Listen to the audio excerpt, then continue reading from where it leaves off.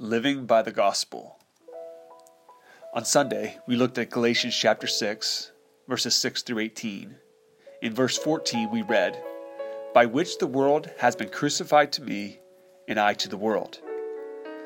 C.H. Spurgeon, in his sermon, Grand Glorying, delivered on July 5th, 1868 in London at the Metropolitan Tabernacle, said of this verse, "There are two crosses in that saying.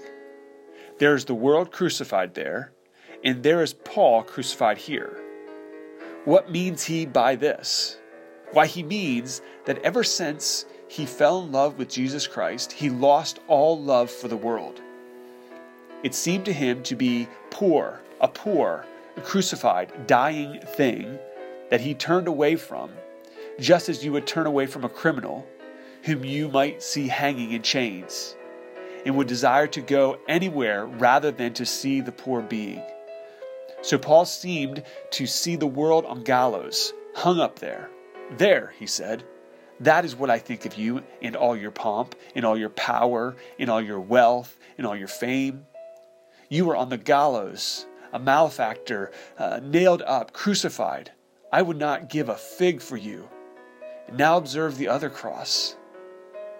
There is Paul on that. The world thinks as little of Paul as Paul does of the world. The world says, "Oh, that harebrained Paul. He was once sensible, but he has gone mad upon that stubborn notion about the crucified one. The man is a fool." So the world crucifies him. So it is with the world in the genuine Christian. If he glories in Christ, he must expect to be misunderstood, misrepresented, and attacked. And on the other hand, he will say that he would sooner have the world's scorn than its honor. He would sooner have its hate than its love. For the love of the world is enmity against God. Blessed are you when they say all manner of evil against you falsely for Christ's sake and the gospel's. Set your account, O Christians, upon rough weather, and get seaworthy vessels that will stand a gale or two. Ask the Lord to give you grace enough to suffer and endure for that precious Savior who will give you reward enough. When you see him face to face, for 1 hour will make up for all of it.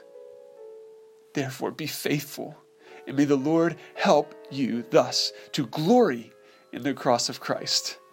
Amen. End quote. Question: are you living a crucified life? Question: do you glory in the cross of Christ?